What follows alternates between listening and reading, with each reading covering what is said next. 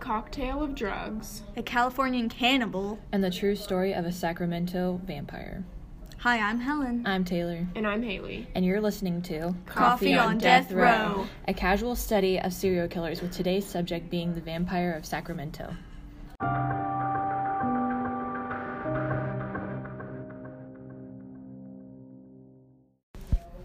Something crazy about this guy is that he had a lot of run-ins with the police and with mental hospitals. Mm-hmm.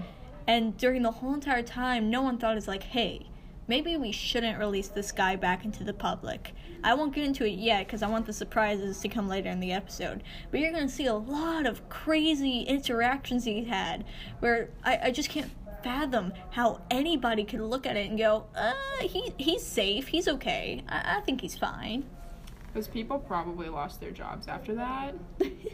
Probably, but who knows? I mean, they probably do that a lot. Just because, people don't really know.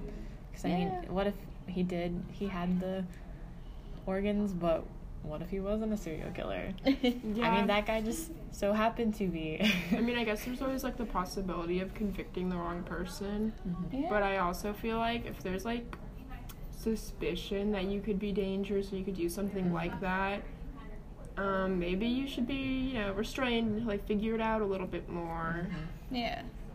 Just But, seems I mean, technically, he hadn't done anything yet until, a few years later. yeah. So, Yeah, he was still a little wacky, though. yeah. But he didn't do anything yet, so they couldn't. Yeah, I get it. I get what Yeah. you're saying. Should they have kept an eye on him? Yes. Yeah, I feel like the generally nutty behavior should have been something to keep an eye on. Yeah. Yeah. Then again, he was doing a lot of drugs at the time. Any drug he saw, he's like, oop, I'm gonna take that. So I guess they can see how it's it's just the drugs he had. Mm-hmm. Yeah. This guy did not need drugs. He was as nutty as they come. Yeah. It's like crunchy peanut butter. It's like adding nuts to something that's already too nutty. Well, I mean, okay, if he was doing all these drugs, why didn't he get arrested for possession? I guess he was never caught with them, but he was always when you're walking down the street and you definitely see a crackhead just wigging out and you kind of turn around and walk away. Yes. Yeah, I think that was the situation. And there was also just this was in the 70s, correct? Yeah. This is more of a normal thing during then, so I feel like people didn't take it as seriously as they do nowadays. Mm-hmm. I'd actually talked to my parents about this because my parents are old people and they both remember being really young and watching the news in the 70s we caught another serial killer because it was an epidemic. The amount of serial killers we've already covered that have been in the 1970s. Yeah. I think we've even mentioned it before. It's all at the same time period. It was such a huge deal as we couldn't even worry about the upcoming serial killers. We're trying to focus on the 18 guys right now. Yeah. I wonder what caused the surge of that. Was there something going on at the time period? Or was it just a coincidence? Is what I would wonder. Yeah, I guess we could always dedicate an episode into looking into it at some point later. True. I might do that. We'll see. Mm-hmm.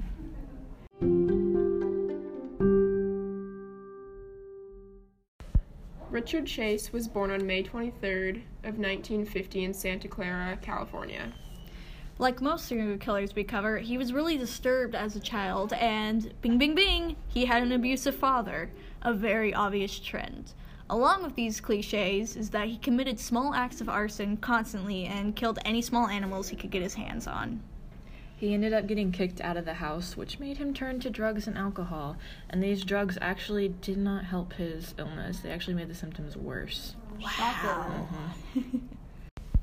Due to his extremely excessive use of drugs, Chase actually thought that he was dead.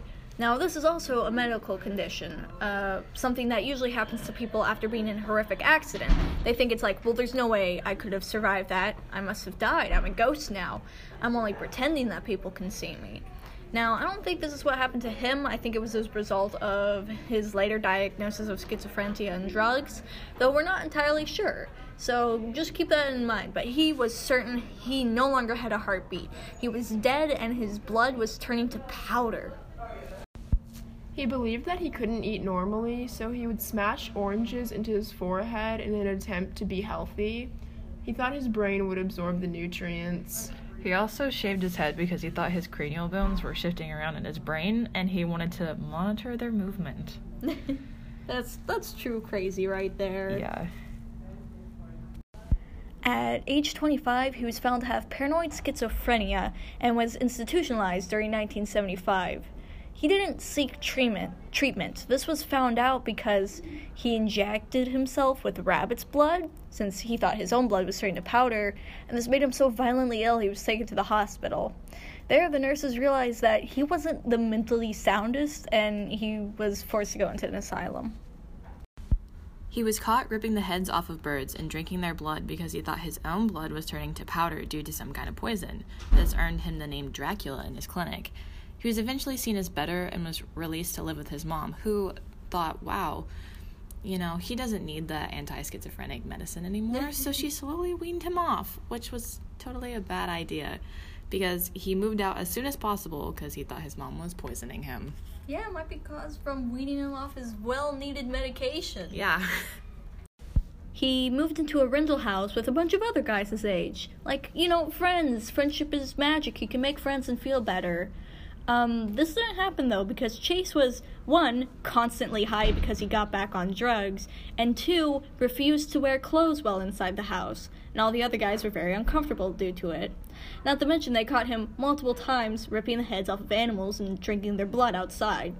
So, sensibly, these 6 guys asked him to please leave, but he didn't. He just refused to go anywhere. So these 6 fully grown men were like, you know what, fam? Nah. Packed up everything and moved out of this house they had been living in for years together.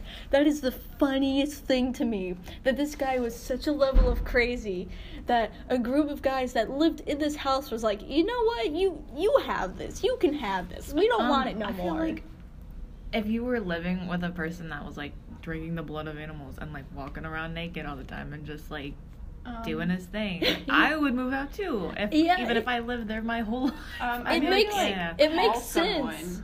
Call someone and be like, can somebody come get their man? Because it makes sense, but it's just so funny to me because they owned this house pretty much. They'd rented it for so long. It's like, nah, it's yours now, buddy. Yeah. Here's the keys. I love that.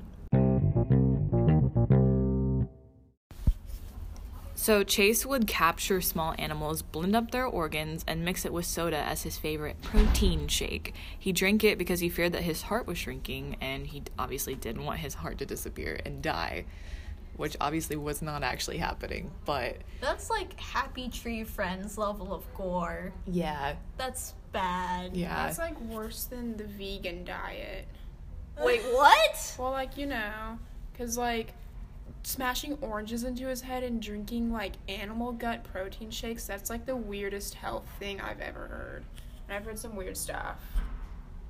So you're saying he shouldn't open a yoga clinic? Yes, I guess. Yeah. All right.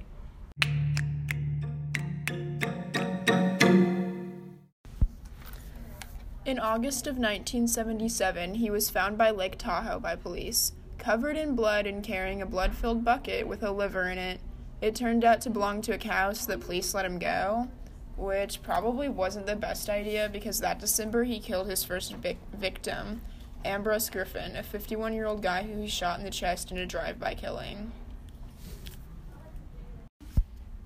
In January of 1978, he entered the home of Teresa Wallen through an unlocked door. He felt like leaving a door unlocked was welcoming, and all his victims from that point on had died due to leaving their front door open.